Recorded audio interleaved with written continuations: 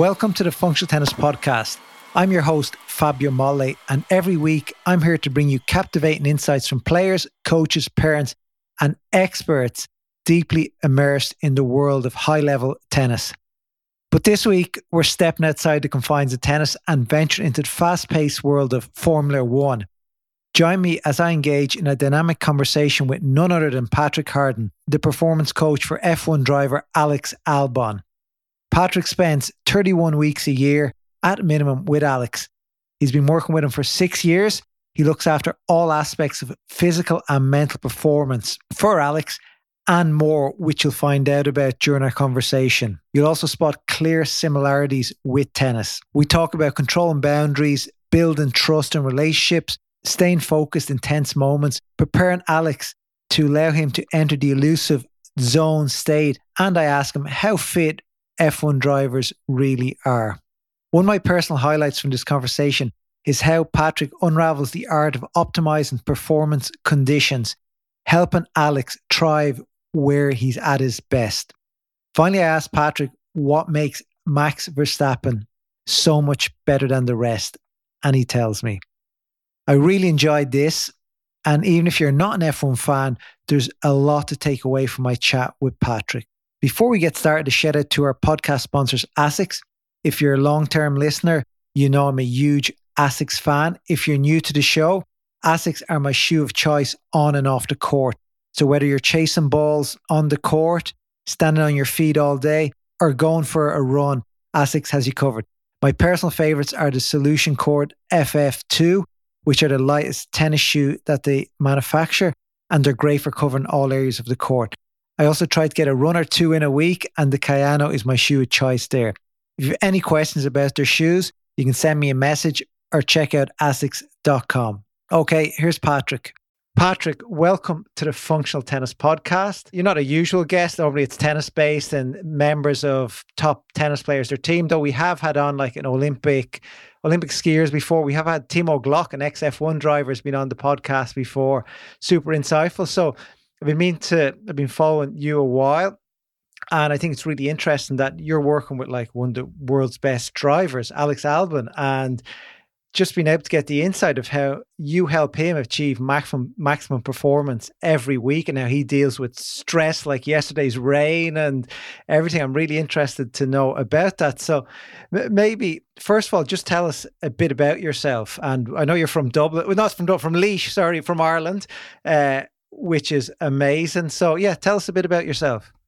Yeah, well, firstly, thank you for having me on. About myself, I'm a physiotherapist by background. That was my initial undergrad degree. Was somebody who always knew they wanted to exist in professional sport, and that was very much my route. Professional rugby, Aussie rules. Moved back to the UK from Australia and started getting involved with Team GB. Became a lead physio for Team GB canoeing for the Rio Olympic cycle. In that time, did a master's in strength and conditioning because that was just a really strong adjunct to work with professional athletes and having the physiotherapy basis as well. Lead physio there. Then went to Arsenal for a couple of seasons. I was really enjoying that aspect of it, but probably became a little bit squad fatigued, dealing with volume. And then around that same time, I got approached by two Irish athletes, actually, Michael Conlon, a boxer, and Paul Dunn, a golfer, to work with them individually. And I started that, and I guess I really enjoyed the level of detail you could get into with one individual athlete. I felt like the mindset for me shifted from, right, let's just keep these players on the pitch and in training week on week, to what are the key determinants of success within your sport? And not only do we want to keep you physically fit and healthy and strong and ready to compete, but actually, how do we get there so the top people in your sport can do this? You're here. How do we get there? And having the time to invest in getting them to that point. And then, yeah, just some really random opportunities came up, and one was through Twitter of all places. Ended up doing 4 rounds of interviews for a job I didn't even really know what it was. And then the last round of interviews was a company who supplied high-level performance coaches to motorsport.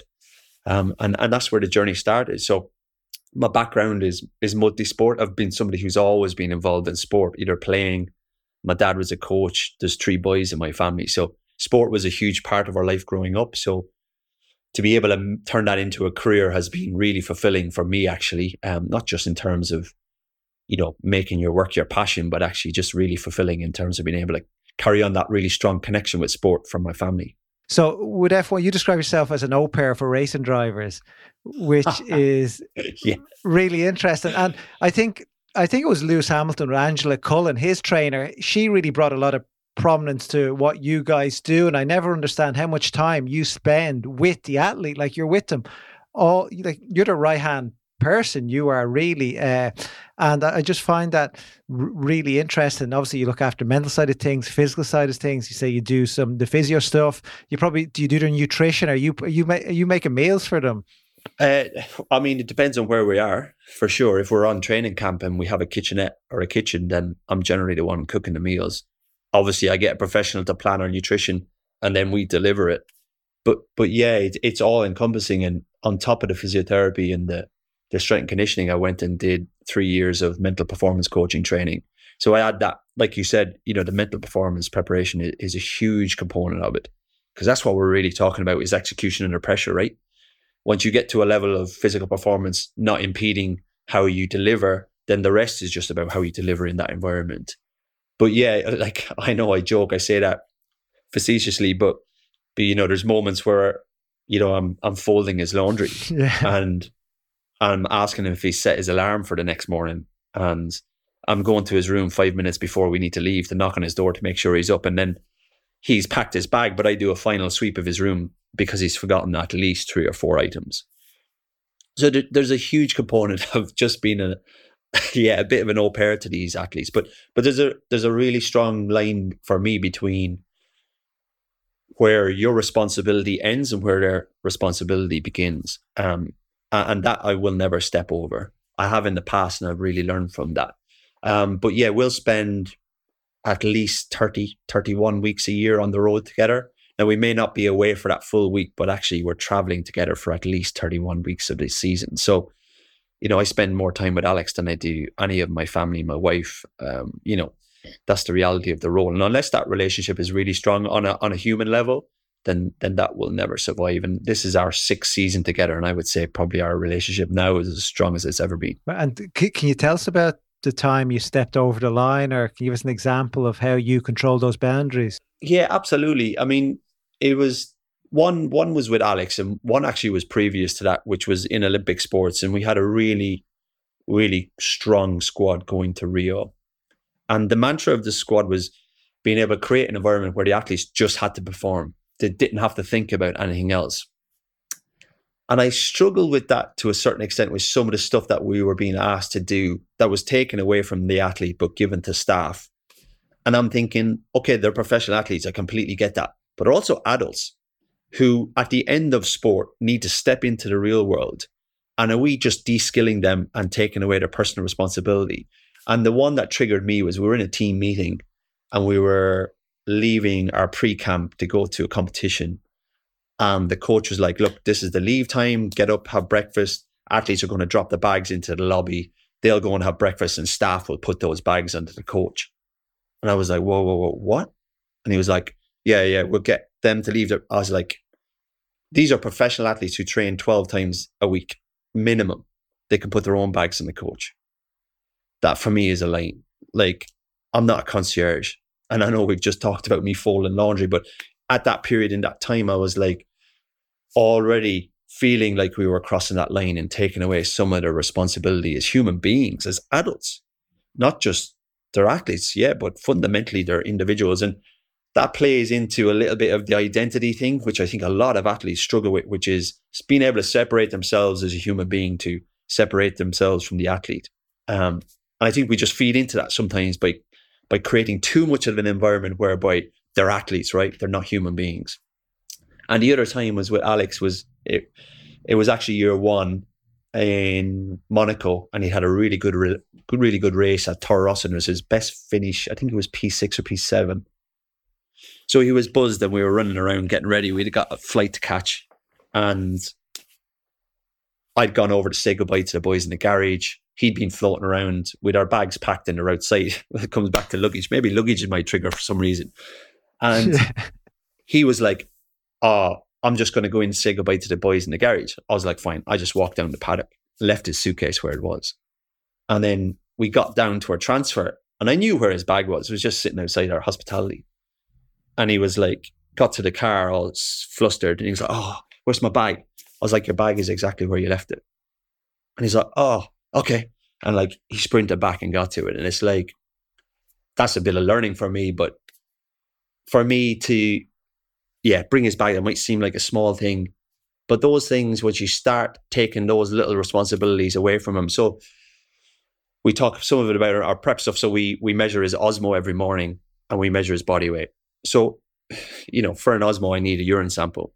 His responsibility is... What is an osmo, by the way? So just check the concentration of his urine. So it tells me how hydrated he is first thing in the morning. Okay.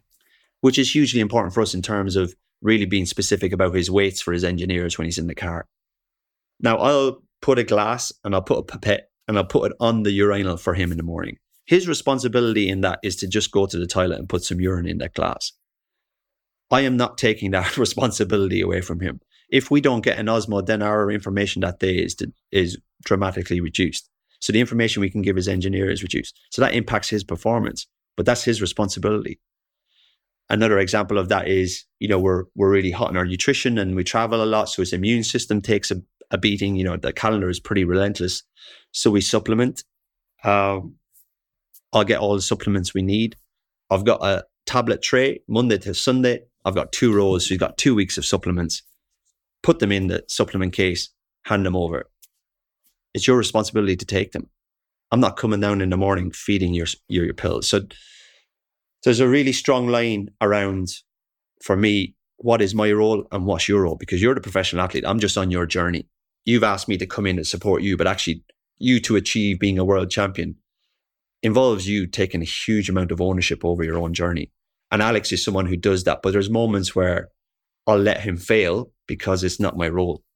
And he needs to understand that those elements are still his responsibility, irrespective of where he is in his career. Yeah, and plus you're earning a bit of respect for yourself as well. Like, you don't to be pushed over. So there's a bit of, and that probably builds a better relationship long term also. Yeah, absolutely. There has to be boundaries again around that relationship. The start of that relationship is very transactional. It's Alex, like I talk about, inviting me on his journey. He needs to understand from me that he needs to be physically prepared to be in a Formula 1 car.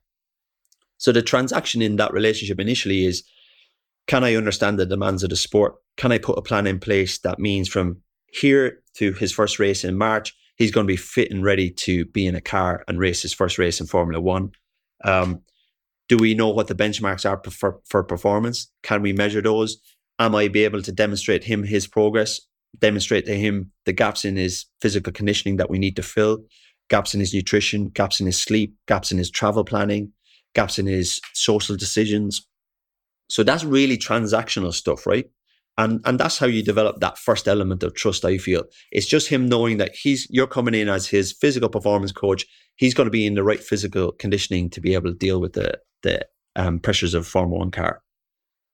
Then you start building on other elements of trust around more of the relationship side and being able to, we talk a lot about being uncomfortable, be comfortable with being uncomfortable. And when that trust comes, then you can start asking some of those more difficult questions around behavior, experiences from the past, emotional strategies that he's bringing to race weekends, that some are positive, some are negative, how he reacts and responds in certain scenarios and how that can be positive and negative, areas and limitations in his own personal strategies, emotional strategies that I think are negatively impacting his performance, but maybe are values and beliefs that he's developed from experiences in his past that he's held on to really firmly. And me being able to hold the mirror up in those moments and say, so this was a really stressful scenario. This is what we needed. This was the outcome. Here's your behavior. Is that how you wanted to behave in that environment? And do you think that brought the best outcome for us in terms of the result or in terms of the execution? Let's step back from the result. And that's difficult, especially when those moments are very often the really difficult moments when stuff hasn't gone that well. And And what we've actually learned to do, which is really important for us, is when we have a weekend like this weekend in Holland, in Zandvoort, that has been really positive. Okay, yesterday's result could have been a lot better, but that was outside of Alex's control. Why did last weekend go so well? So it's both sides. But with that trust and that development of the relationship, in those really difficult moments, he trusts me that when I ask those questions, they come from a really good place, that they come from a place of an individual who really wants to see him develop and really wants to see him get to a point where he's maximizing his potential. Irrespective of where that takes him, success for Alex in his career and his development is getting absolutely everything out of himself, and as himself as an individual and himself as a Formula One driver. And I think that true honesty can only come with a really strong relationship. And then also the importance of that in a world where, it's certainly not somewhere that the Formula One world is certainly not somewhere that I have come from. Let's just say it's not always the most genuine of environments. So for Alex, he knows no matter what is happening in the paddock or in the team or in the people around him, he can come to me for the truth. Whether he likes that or not, he knows that I can be that grounding of reality, which is stop acting like an idiot, or I think you're right, like that's not on and we need to challenge that. So it's really good, really important for him to have that space where he knows he can come to me for that level of honesty and that level of grounding. But there's no way that I could have asked him the questions that I can ask him now in year 1 or year 2.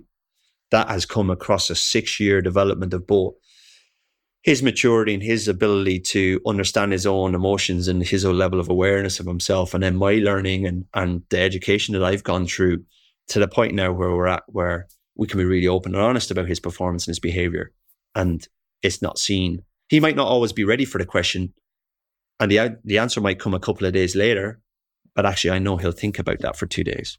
Good. Yeah, you definitely takes a lot of, you've invested a lot of time. You say 6 years working with him, so at least it must be great to see the relationship has grown and the trust between both of you. So how do you, is like you talk about a line between you, but also from a professional and personal relationship line, how do you draw that line? Because I spoke to some tennis coaches or tennis, let's say even physical trainers, where they're only professional. There's no dinner with them afterwards. They just keep professional. And then some others are involved. I know it's a personal thing and how relationships work, but how are you with him? How do you handle that relation side of things? You know what? It's difficult because when you work that in, and this is only my own personal philosophy, when you work that intently with an individual and you expect them to bring a level of openness and honesty to you about their emotional strategies and their experiences in the past and how they're influencing their behavior now and how that influences their performance and how that influences how they execute under pressure.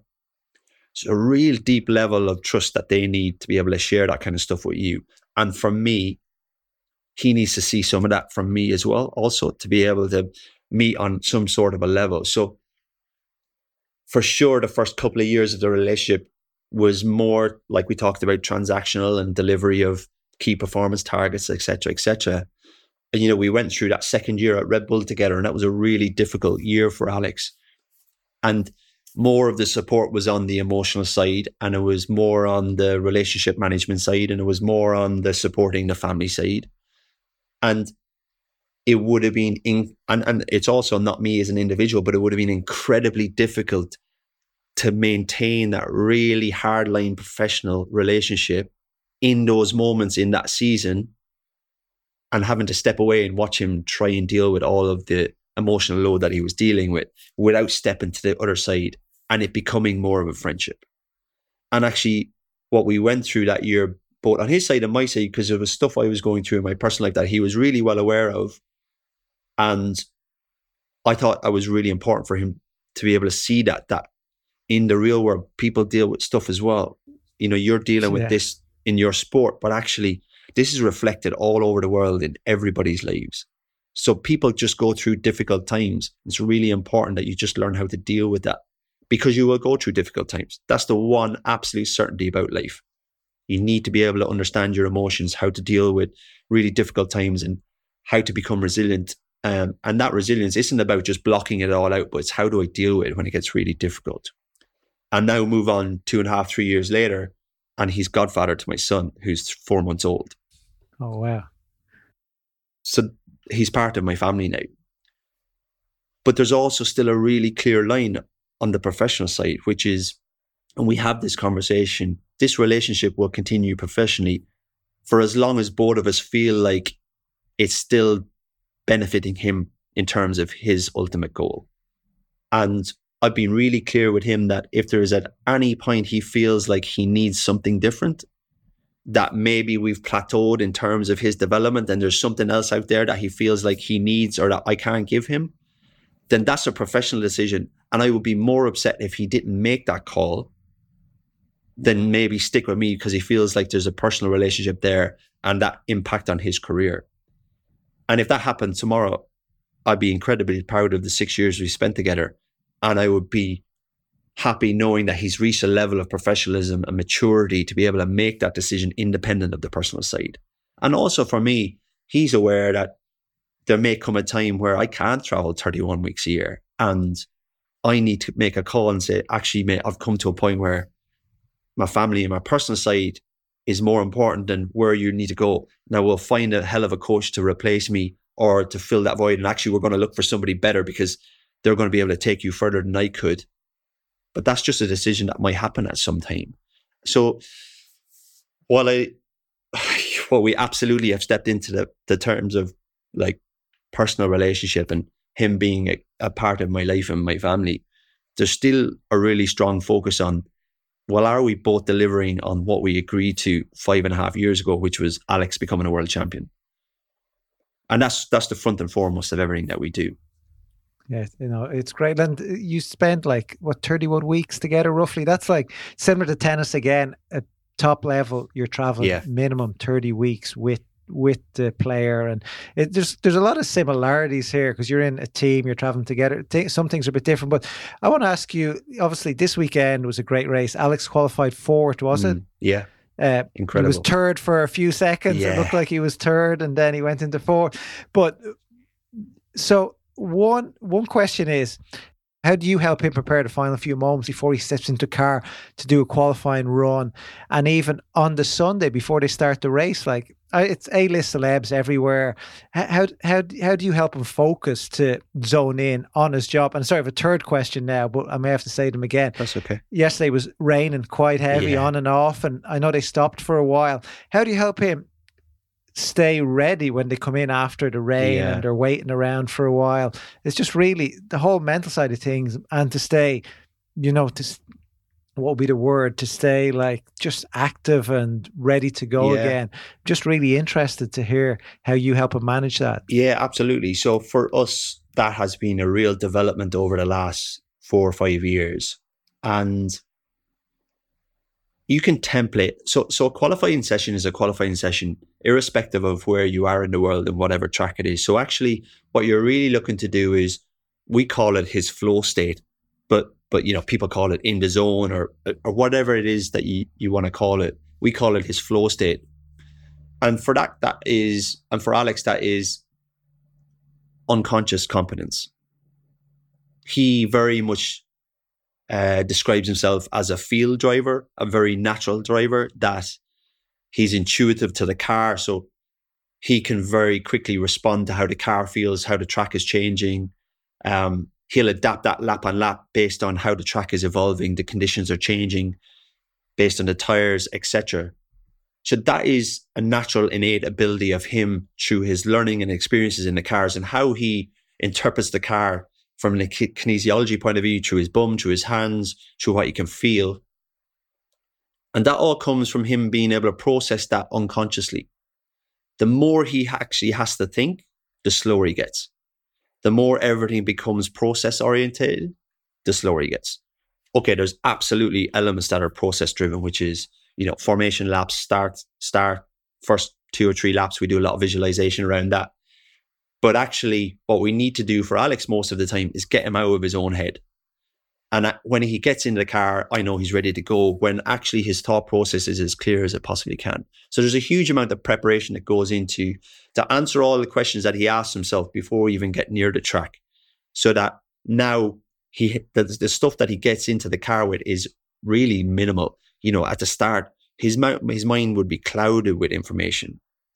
Part of that is learning and experience, maturity, and 4 years in a Formula One car, you learn a lot. But also was us understanding what he needed to be able to access that flow state. And a huge learning for us initially was he had developed this belief that he needed to create stress and pressure, because that's when in the past he felt like he produced some of the best laps he's ever produced in qualifying, for example. I never ever worried about Alex on a Sunday. He's such a natural racer. But Saturday was always our biggest area of development. So I let him run with that. And the more you observe that, you actually realize those performances that came in the past were actually in spite of the conditions he was creating for himself. That in spite of that, he was producing those performances. But he's created this belief that that's why those performances were delivered. And it was the complete opposite. He actually needs no stress, no pressure, no anxiety. That's when he is at his best. So you look at us, it's a really good question, because when you look at us coming up to the car through the warm up, right onto when he starts putting his balaclava on, I mean, we look like two guys who are just on a bit of a jolly.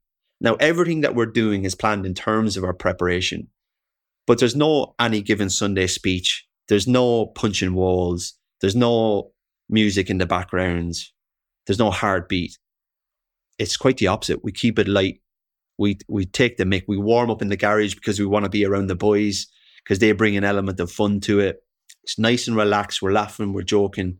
Because I know then when he puts his balaclava on, puts his helmet on, he's as calm as he's going to be. He's a guy with a really good sense of humor. So we like to access that as part of his preparation for the car.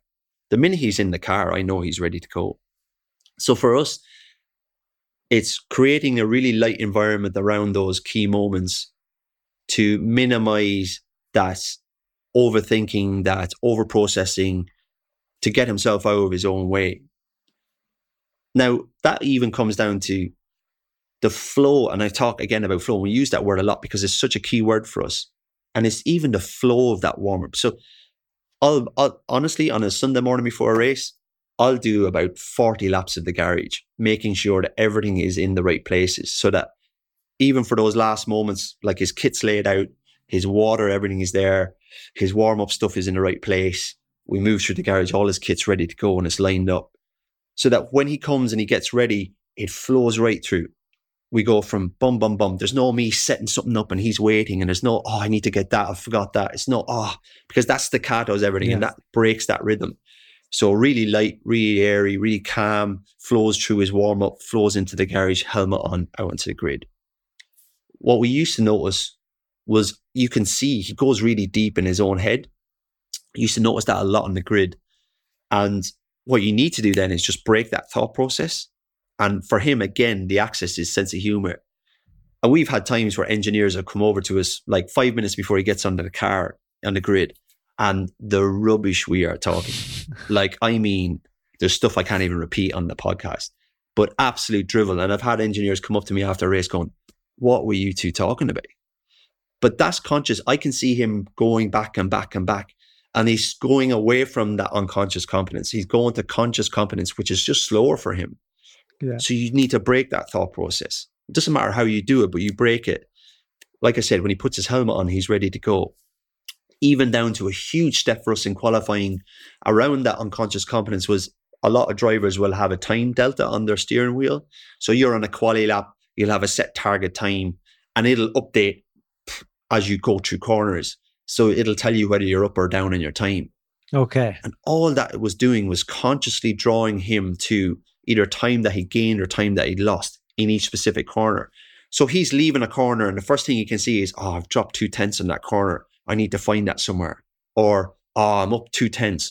Don't lose it. Don't lose those 2/10. So I've taken him away from the next corner because all he's doing is processing what happened in the last corner. So he's not thinking about what's coming. He's conscious again and he's slower. So we got them to take the delta off the wheel. So he has no idea through a lap where he is in terms of time. Because for us, we know that every lap in qualifying, he is on his limit. And that doesn't matter if he's half a second up or half a second down. I know he is pushing 110% in that lap. So that delta is actually completely irrelevant. So I even have conversations with engineers who say, we need to find 210 somewhere, or, he's about to start a lap and it's like, let's make this lap count. We don't want to hear any of that language, because he attacks every lap like it's the most important lap of the race weekend. So he doesn't need that, bringing that scoreboard pressure in. Leave that away from it. Just let him get on with it. He's an absolute beast. Let him do what he's good at. So yeah, it's creating that environment where the less he needs to think about, the better. And actually, moments where, like you said, yesterday was so chaotic, 2 really heavy rain showers, 1 no red flag, then a red flag comes with 7 laps to go. We had a difficult one just before that red flag. We didn't pit when we probably should have pitted, and we lost 3 places. So he's, a lap before the shower starts, we're P5, you go into the pit lane for a red flag and you're P9. So you're processing that. Then it's obviously everything's a bit chaotic. You don't have a restart time. You don't know if you've got 5 minutes, you've got 10 minutes. So we just take him out of that environment. Firstly, it's the technical, right? Change of kit. What do we need to change? Change your shoes, change your socks, leave your suit, change your unders, change your helmet, change your balaclava, change your gloves. Right. Kit's ready to go. New helmet, ready to go. Boom. Go out of that space. Go away from the garage. You don't need to be here looking at the panic, looking at the chaos, because that just feeds into your anxiety. That feeds into the adrenaline. He goes and he sits in the engineering where there's probably 2 people sitting there, silence. He'll look back at a couple of laps. He'll go back to previous races there in the wet, and he'll look at some restarts. He'll look at some wet laps. He'll refocus on the technical. What do I need to deliver? Are you with him? Sorry, at this stage. I'll pop in and out. So I'll come in with I'll come in with an espresso. I'll come in with a banana. I'll come in with some water. Check in. Need anything? Boom. Leave him alone. He doesn't need noise at that time. If anything, we're trying to get away from noise. I'll pop in and out. I'll get a call. Engineer will give me a call with about 4 minutes to go before we need to get ready. Then it's back up. Right. We need to get ready. What do we need to execute on the restart? How are you feeling? Do you need anything? No. Good. Happy with everything procedure wise? Yeah. Fine. Right. Let's get ready. Let's go. Done. And it's the same. Back in, helmet on. Once he's helmet on, he's ready to go. I'm never worried. And it's helping him to release maybe what's happened in that previous lap or 2 that may bring a little bit of frustration. But the biggest, again, a huge component of his development in the last couple of years is the ability to step away from what's happened previously, knowing that that's not going to improve how you perform right now. If anything, it's going to make it worse. So you need to detach yourself from that. It's already happened. It's uncontrollable. Control what's happening now. Get a handle of that. Back in the car, ready to go again. It's really good to be in Williams right now and be disappointed with a P8. And we were really disappointed. We've left tracks this year with P8 and it's felt like a P1. And then we left yesterday with a P8 and it felt like a P15. And that's where we should be. We should be disappointed with leaving points on the table. That's how you get better as a team. They were there for the taking, and I don't think we executed very well as a team. And Alex will be the first one to admit that. And if there was errors in his execution, he'd be the first person to put his hand up. But that's where learning comes from. And as long as we learn from that, we don't do it again, then it's a good experience. But from a delivery perspective, as far as a perfect weekend goes, from an execution point of view, it was as good as he's ever done. And I get a lot of people asking me at the minute, he's on fire. He's in such a good vein of form. And I always come back with, well, actually, if I'm honest, he's been this consistent for 18 months now. It's just last year, he would have a drive like he did yesterday, and the capacity of the car meant we'd finish in P12, and nobody really cares you finish P12. But he had some perfect races last year where he absolutely executed to the nth degree of what that car could deliver. And it was a P11. I think we finished 5 times P11 last year. You just don't get any plaudits for P11, but now a couple of teams have come back to us and our car has made a step, and suddenly he's consistently in the mix, and he's at that same level and he's producing consistently, but now he's producing and he's getting into the points, and that's bringing a lot of attention. But actually he's been in this vein of form for at least 18 months. He's an exceptional guy in terms of his delivery and his consistency. And you can see that in his driving. You look back at that race, his first in Montreal, P7 or P8 in Montreal. And I think he had Ocon, he had 2 or 3 cars behind him for 30 laps. And I mean, everyone said, oh, what a defensive drive by Alex. He didn't defend once. He didn't park in any corner. He wasn't changing line. He knew if I deliver this lap time for 30 laps, they'll not be able to get around me. And he didn't move off lane once. I mean, he was perfect for 30 laps. And that's the level of execution that he's at now. Knowing there's 3 faster cars behind you, but if you deliver this 1 lap time for 30 laps as tires degrade, they're not getting past you. And he's done that on multiple occasions this year. And that's what's been really impressive. The result for me is, again, a little bit irrelevant because the result only comes because of the execution. So he makes a mistake in Montreal and he finishes P10 or P11. I'm disappointed with that because he's not executed. If he's executed like that and he finishes P10, I'm just as happy as him executing like that and finishing P5 because it's about his delivery. And on that note, he's been exceptional this year. The whole pressure thing is funny where, they're driving these superstars and, there's somebody on their tail lap 2, 3, 4, and eventually a mistake happens most of the time, doesn't it? That sort of pressure where you're trying to go that bit more, that bit quicker, break that bit later, and then an error occurs, and it's just like somebody on your back. And again, I see some similarities in tennis where, first of all, you talked about the delta on his steering wheel. That is a bit like you hit a bad shot in a big point and that rests on your head. You're like, oh my God. And too many times, the best players, the Novak Djokovic of the world, they just move on from that really quickly. They just say, okay, bad shot. Say, okay, next point, let's move on. There's a reset there. Yeah. So I see that. And then secondly, the whole like somebody on your ass. I know the consequences are a lot worse in motor racing, but like, it's like, I'm not sure if you know about tennis where you're serving, it's on serve. And then you're playing the big 3 and it's like 4-all. And all of a sudden, the pressure for somebody to hold serve at 4-all against these big names is too much, and they always come through. So again, there's some similarities there, and you could say the balls these drivers have to just be so good under pressure is amazing. Absolutely, and I think there's a couple of things around that. It's we had a conversation yesterday morning before the race. Starting P4 in a Williams, there's a lot of expectation there. But for us, and we talked about it, this is any Saturday, this is any Sunday. P4, P14, P20. Execute your start. Execute your preparation. Execute your start. Execute your first 2 laps. Settle into the race. See what the tires have. See what happens with the tires. How does the strategy change? Adapt to the race. That doesn't change whether, like I said, you're P4, P14, P20. We still approach it in the same way. All you do by focusing on the start position or the point in any particular game or the game in any particular set is you add expectation to that. You put pressure on yourself. Yeah, there's always going to be pressure in the environment, but you can choose to access that or not. And for Alex, one of his, again, a strong belief of his, which is actually really good for us, and one of the ones that we've definitely kept is, nobody will put more pressure or scrutiny on me than I put on myself. So I actually don't give a damn what anyone else says because it's more about how I felt about my own performance. Now, at the start, he used to use that as a rod to beat himself with at times. And we've learned to have a good perspective on that, right? To analyze the performance, not just the result, and be able to say, well, okay, I was P11, but there's not much more I could have done. I executed as well as I could have done. So it's like that. It's in those moments, knowing that this is just another point. This is just another serve. This is just another lap where I have to deliver that lap time. And I have to interpret the conditions.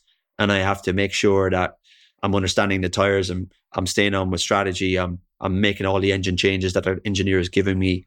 It's just about delivery. You add all of the other noise yourself, or people add it for you, but you can choose to access them now. And that's for us. That's why an engineer's language is so important. So important in terms of where his headspace is at in laps. And I'll stand beside his race engineer. And if there's stuff that we need to adapt through the race, then there'll be a little note passed, or very often you just don't need to say anything. But there's times where you're just like, do not mention this. Like, do you ever have to jump on the radio and crack a joke? Yeah, no. No. No. His race engineer is the only person who's allowed to talk to him during a race.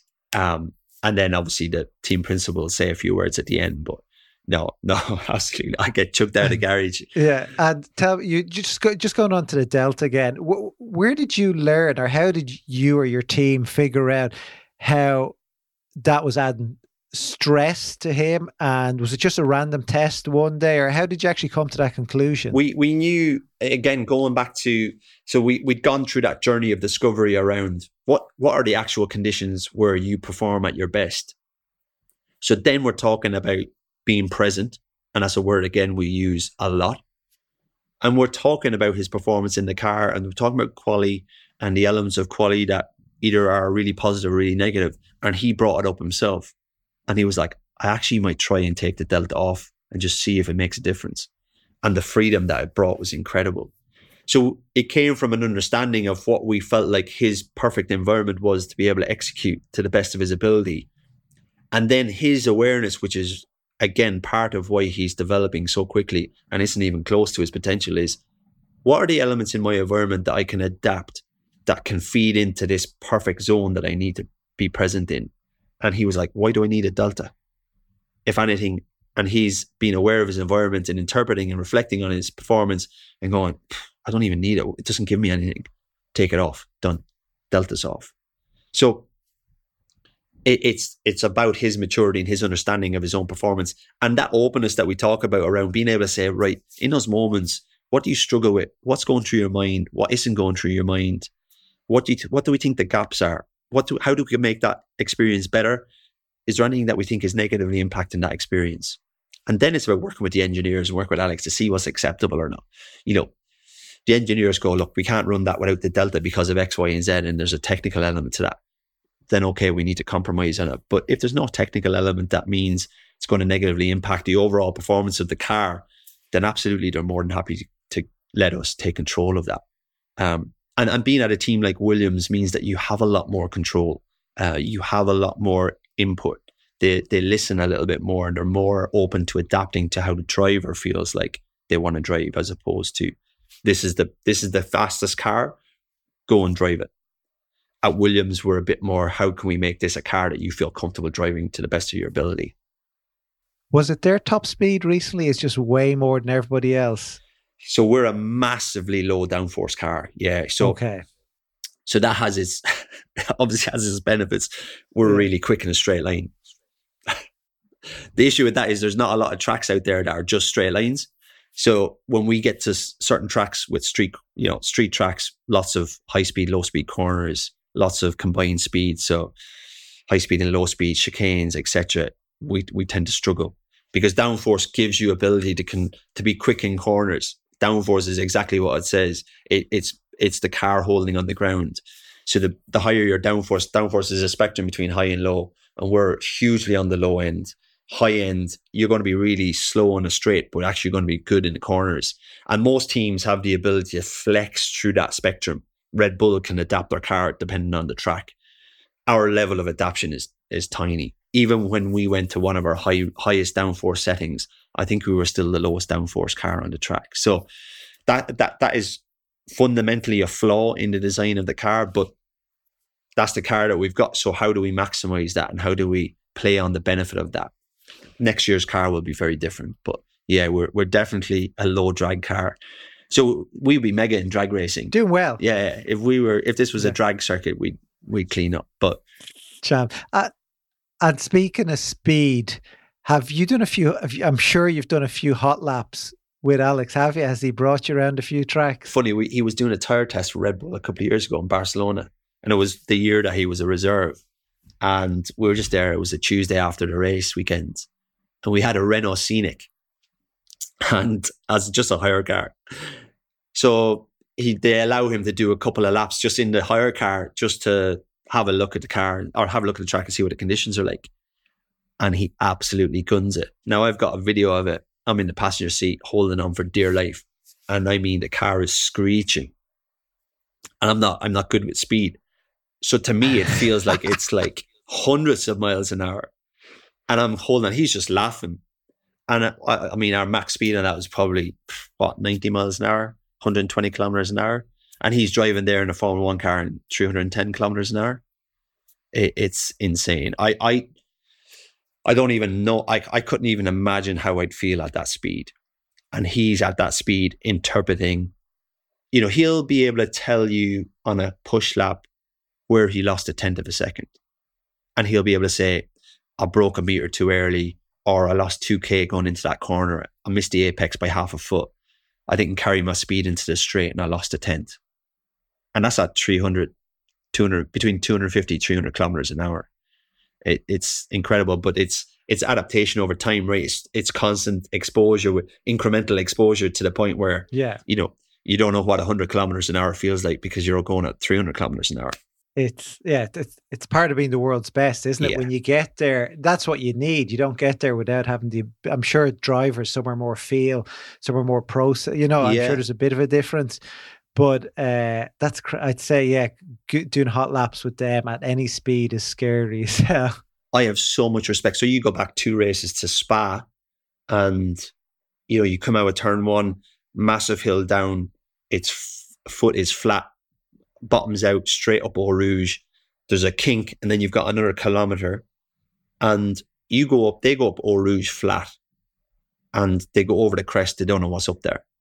And, there's been some tragedies there over the last few years. A couple of young drivers have lost their lives, and the track hasn't changed. The track's still the same. And then we go to Spa 2 weeks ago, and it's raining. So not only are they going flat, they're going flat in the rain. And it's the only track of the year where I'm nervous in terms of safety, because these cars are incredibly safe, but that's just a sequence of track which is just really scares me.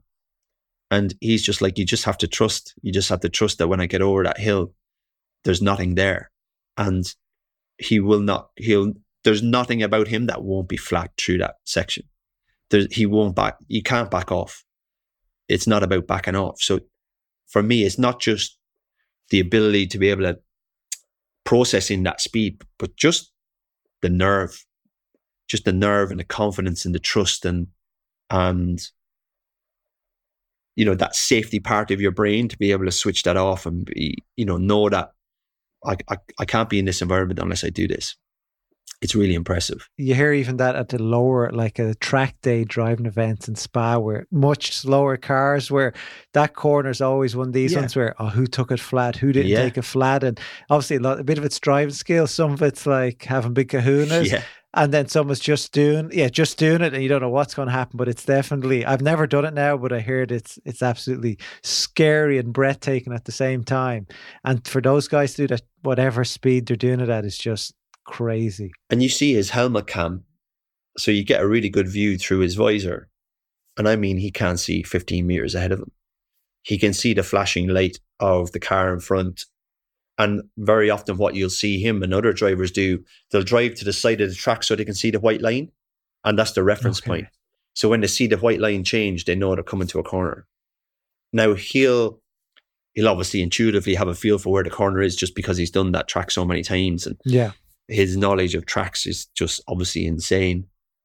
But that's the level of how quickly they need to react in terrible conditions. What are you doing to train the reactions? It's talked so much about how good the reactions are, and at that speed, like, it's just crazy. Yeah. What are you doing in the off season or throughout the season to make them as sharp as possible? Yeah, so look, there's elements that you just can't recreate, which is, scenarios like that. What we do we do cognitive functioning under fatigue, and we do information processing under fatigue, and then we just do pure reaction skills. So information processing, how quickly can you process that, deliver the right result with speed and accuracy. And then we do, like I said, information processing and cognitive function under fatigue. So we'll build in cognitive functioning and information processing through anaerobic sessions where I'm fatiguing his body, but I need his mind to stay sharp. So you create environments of stress, either physically or fatigue, and then you try and stimulate that cognitive function to be able to still process information, recall information, answer questions, be accurate with your information under those kind of environments. So there's that information processing, cognitive functioning element, but then there's also just the speed and reaction skills, which are more around interpreting your environment how quickly can you deliver the right result with accuracy. That's a bit more of the physical and eye visual side. And then the cognitive side is more of the information processing. What questions would you ask them? Like a simple addition question or a memory recall? It can be memory recall. So you know, with screens or colors, can be with screens. Okay. So it can be simple mathematics, but he's answering 3 questions back. So there's a delay. So he needs to remember 3 questions in a row, and then he's answering for 3. So, 3 questions will play, and then he answers for the first question, but he's 3 questions in.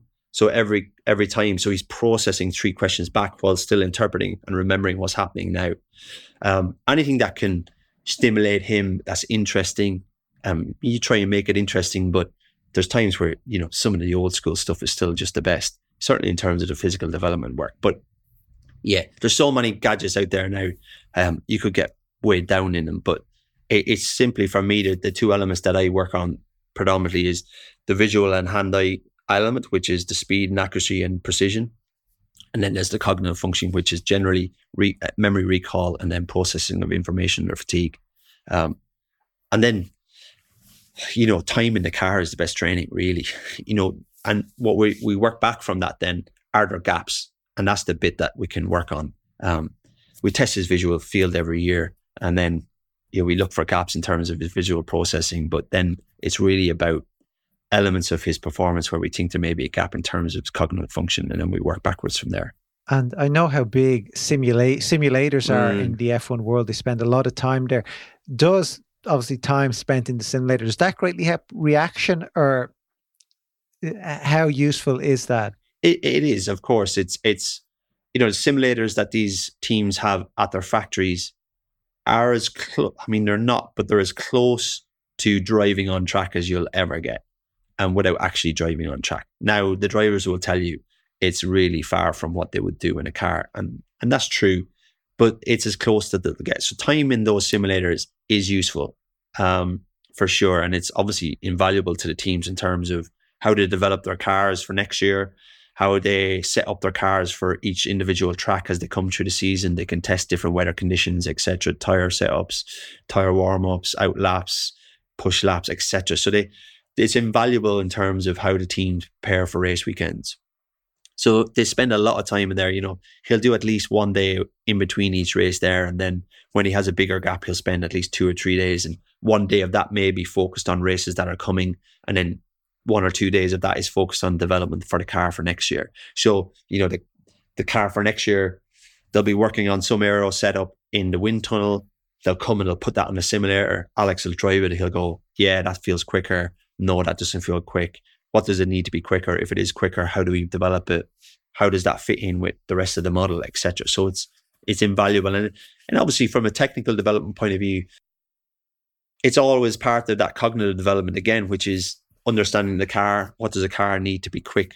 What's my driving style? How does that fit with the car that I've got? How do we change the setup to fit with my driving style to get the most out of the car based on what track we're at, based on the conditions at the track, based on the tire compound, etc., etc. So there's massive elements of unknown that you can start to tick off by just being in a simulator, which is not just about developing his speed and his reaction skills, but also developing his cognitive function, his ability to understand how a car needs to be set up to be quick in each individual track. And also all the new buttons. Like, I'm sure the buttons change on the steering wheel a bit. It's crazy the amount of buttons they have that, and they're changing them mid-corner and all sorts. So he could have anything up to 12, 14 switch changes in a qualifying lap. Yeah. And that's the car on the limit, max speed, 1 set of tires, 1 lap.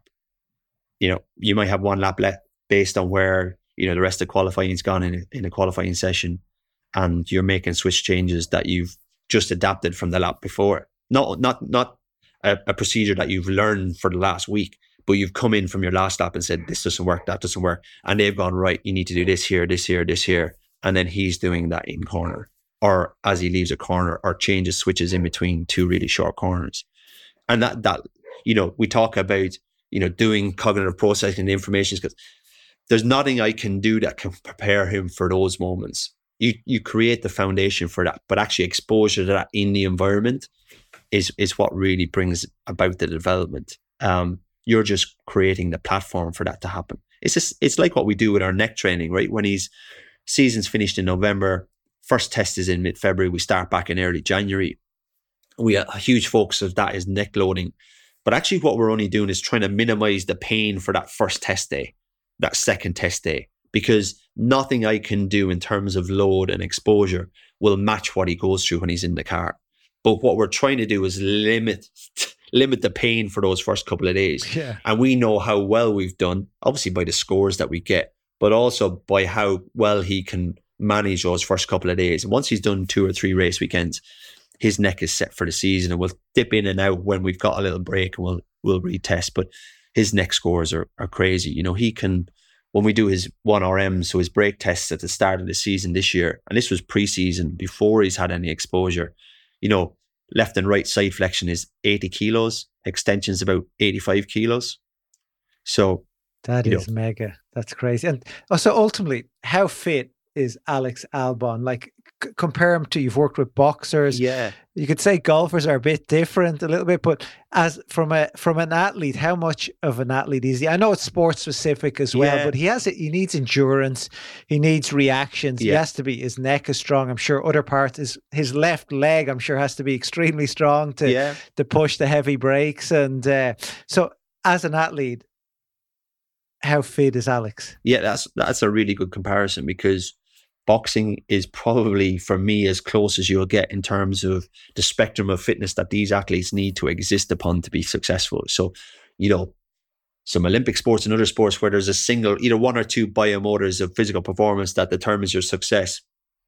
You know, sprinters don't often run marathons. Marathon runners aren't very good sprinters. Yeah. But with somebody like Alex and somebody like Mick, need a huge aerobic capacity because they need to exist in their sport for an extended period of time. So really good aerobic base. Anaerobic thresholds, we work a lot on tempo, we work a lot on high heart rates for extended periods, because there's periods in qualifying, periods in a race where he's either defending or, you know, the start of the race where his heart rate's 170, 180 plus, and that could be there for 5, 6, 7 minutes. Okay, there's not the same in terms of lactic, but actually it's just exposure at those heart rate zones. You know, we talk about G-force. If you go through the sequence of corners in Maggots and Beckett's, it's a 5G, a 4G, a 3G, and a 4G corner. That's one sequence, and it's about 120 kilos through his neck. So from a neck endurance capacity and neck strength capacity, it's massive. You know, shoulder endurance, you know, these cars obviously have power steering, but you're doing, 140, 150 laps a race weekend. You know, some of the steering rakes are heavy depending on the track. And that can put a huge load on the shoulders. Trunk capacity, huge, be able to, you know, obviously they're belted in, but then be able to have a strong foundation for their shoulder girdle. And then, you know, we talk about more of the cognitive stuff, the visual stuff. So not only are they operating under a huge amount of physical stress, they've got to do that with precision. They've got to process information. So there's a huge tactical element like there is in boxing. It's interpreting as you progress through your performance. Same as tennis, right? Matches change from set to set. You need to be able to interpret that from a tactical point of view and implement change. And then one thing we haven't touched on is the actual environmental conditions. So we're going to Singapore in 2 races' time. We came from Hungary 3 races ago. The track temperature in Hungary was 62 degrees. He's in a layer of fire retardant kit. He's got a fire retardant suit. Yeah. He's in a balaclava, in a helmet. He's sitting on his engine because it's right behind him. And it's 62 degrees in track temperature. We work out, you know, when we talk about having a really clear idea of where his weight is at in the morning, pre-session and post-session, you know, we calculate how much fluid he's allowed. And very often that's 500 mils. So he's got 500 mils to last him a race. Because it gets really warm. What sort of weight, let's say Singapore, what sort of weight would he lose in kilos? Yeah, so the most is Singapore, and that was 3 years ago, and he did 3.5 kilos in race. That's a lot. And that's obviously muscle glycogen, but it's also, water load. And do you give him electrolytes in the water that he gets, or is it just plain water? Yeah, electrolytes. But again, you know, if you've got 500 mils of electrolytes, like electrolyted water, but you're losing 3.5 kilos, you know, you're just doing your best to minimize the impact. That's why we use a lot of pre-cooling strategies in those really hot conditions to try and get his core body temperature down to minimize the impact of that heat for as long as we possibly can in race. Is that the vest that they wear? So that's a bit of a faff, but the real deal is the ice bath. You got to get him into the ice bath and get his core temperature down. And he's Thai heritage. He loves the heat. He doesn't like the cold. If you can imagine every cartoon you've ever seen of trying to put a cat in a bath, that's what we have to endure every time we need to get him into an ice bath. Yeah, he hates it, but he knows that it's good for his performance, so he'll grin and bear it after a lot of complaining. But so then you throw in those environmental conditions. So that's probably the one that's a little bit different from other sports in terms of the performance, certainly from a boxing point of view. But it's the spectrum of physical fitness that you need to be able to exist upon while still delivering with precision, while still being able to interpret the sport as it progresses and being able to make adaptations to your tactics as that is developing. And, you're racing other individuals or you're boxing against somebody who is also interpreting how that fight or that race is going and making their own changes. So it's a constant changing system. So the more that you can provide a physical platform to buffer away that fatigue, the better position he's in to make those cognitive decisions when he needs to make them the most. And look, a lot of the time, certainly for us, those points are won and lost in the last 10 laps. And that's the point at which that fatigue is at its highest, or that physical toll is taking its effect. But that's actually when we need them to be at his sharpest. Yeah, they're unbelievable. Like, there's so many different facets go into it. A bit of me, I don't know why I thought of it there. It's like, it's a bit like a surgeon carrying out like a 10-hour heart operation, or, we used to be on the ball. But then also there's another surgeon competing against you to do it, somebody else, and you're in a race, and it's crazy, and you're doing it. It's just amazing. But just a couple more questions, Patrick. Is there any other Irish lads, girls in the paddock that you know, or is there many Irish in that world? I do know, I remember Eddie Irvine's sister used to host parties back in the day. I'm not sure if she still does it now, but from a work point of view, from the serious work of things, not the partying side of things, I'm sure there's a lot of Irish guys, girls partying there, but people in your line of work or engineers, is there many Irish that you can talk to? Yeah, there's an Irish physio, Damien Kelly, who was with Nikita Mazepin, and he's not in F1 anymore, but he's still hovering around the paddock and he helps out. He's supporting Tom Clark's, who's a coach for Esteban Ocon. He's supporting him a little bit this year. He's a really good guy. His background is rugby. There's one of Max's race control engineers is a guy called Michael Manning from Cork. He's a really good guy. And obviously we were at Red Bull for a couple of years and spent a bit of time with him. Surprisingly, there's not a lot of Irish people in the paddock. Not as many as I would say, sports where I've worked in previously, there's always been a good contingent of high-level Irish support staff floating around. But F1 is actually one of those where I've not seen a lot. And maybe that's just access and exposure and opportunity. It's obviously we've had Eddie, but there's not been a lot of Irish exposure in Formula One. I have noticed the interest level in Formula One has just gone through the roof in Ireland. Oh, yeah. It's the Netflix. Yeah, it's just gone crazy. But there's not as many as you would expect in terms of, if I take rugby and Aussie rules and professional football and Olympic sports, the proportion of those staff members who are Irish, exponentially more than there is right now in Formula One. But I'm always happy to see an Irish face because we get one in the door, we can get a few more behind us. Yeah, the more the better. Yeah. And last question, I know all these drivers like Alex, they all come from different F2, F3, kart and other stuff. They're all the best. They're all number one in their categories, and they all end up in Formula One. So they're all world champions at some stage.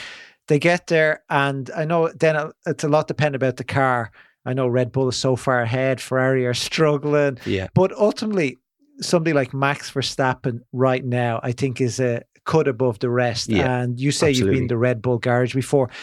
What's one thing that just makes him different from everybody else? Is there anything that stands out on the inside that we wouldn't see on the outside? He's absolutely ice cold in terms of his delivery. Ruthless. There is no tolerance for mistake. And actually, as a human being, he's a really nice guy. Lovely guy. And I know he doesn't come across like that in the media, but he has a relationship with the media where, when he started first at the age of 16 and he'd had some incidences, a couple of crashes, people, media were calling him Crash Stappen and et cetera, et cetera. So he's developed a bit of a dislike for the media in terms of how much he gives them. So then there's this persona that he's not a nice guy, etc. But he is a really lovely guy. But I mean, he is ruthless when it comes to performance. Zero tolerance for mistakes. Zero tolerance for mistakes. And that's where you need to exist. And when I say zero tolerance for mistakes, he's not out there wrecking the garage or banging his fist in the engineering table when something goes wrong. But he doesn't hide from mistakes either. So if something has happened, whether it's his or somebody else's to own, he's putting a spotlight on that and saying, this is the mistake we made. This can never happen again. So from that point of view, absolutely ruthless. And his delivery is just exceptional.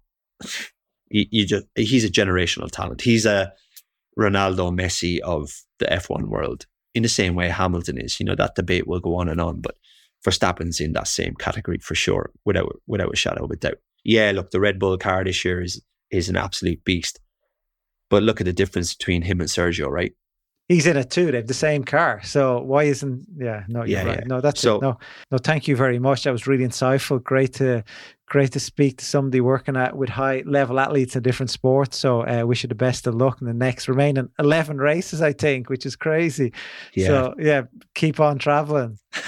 I don't have any choice. But, yeah, I'm looking forward to it. We've got some fun races coming up. I'm looking forward to Monza next weekend. Thank you.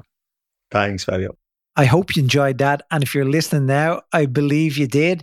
If you know anybody else who might be interested, please share it. And until the next time, goodbye.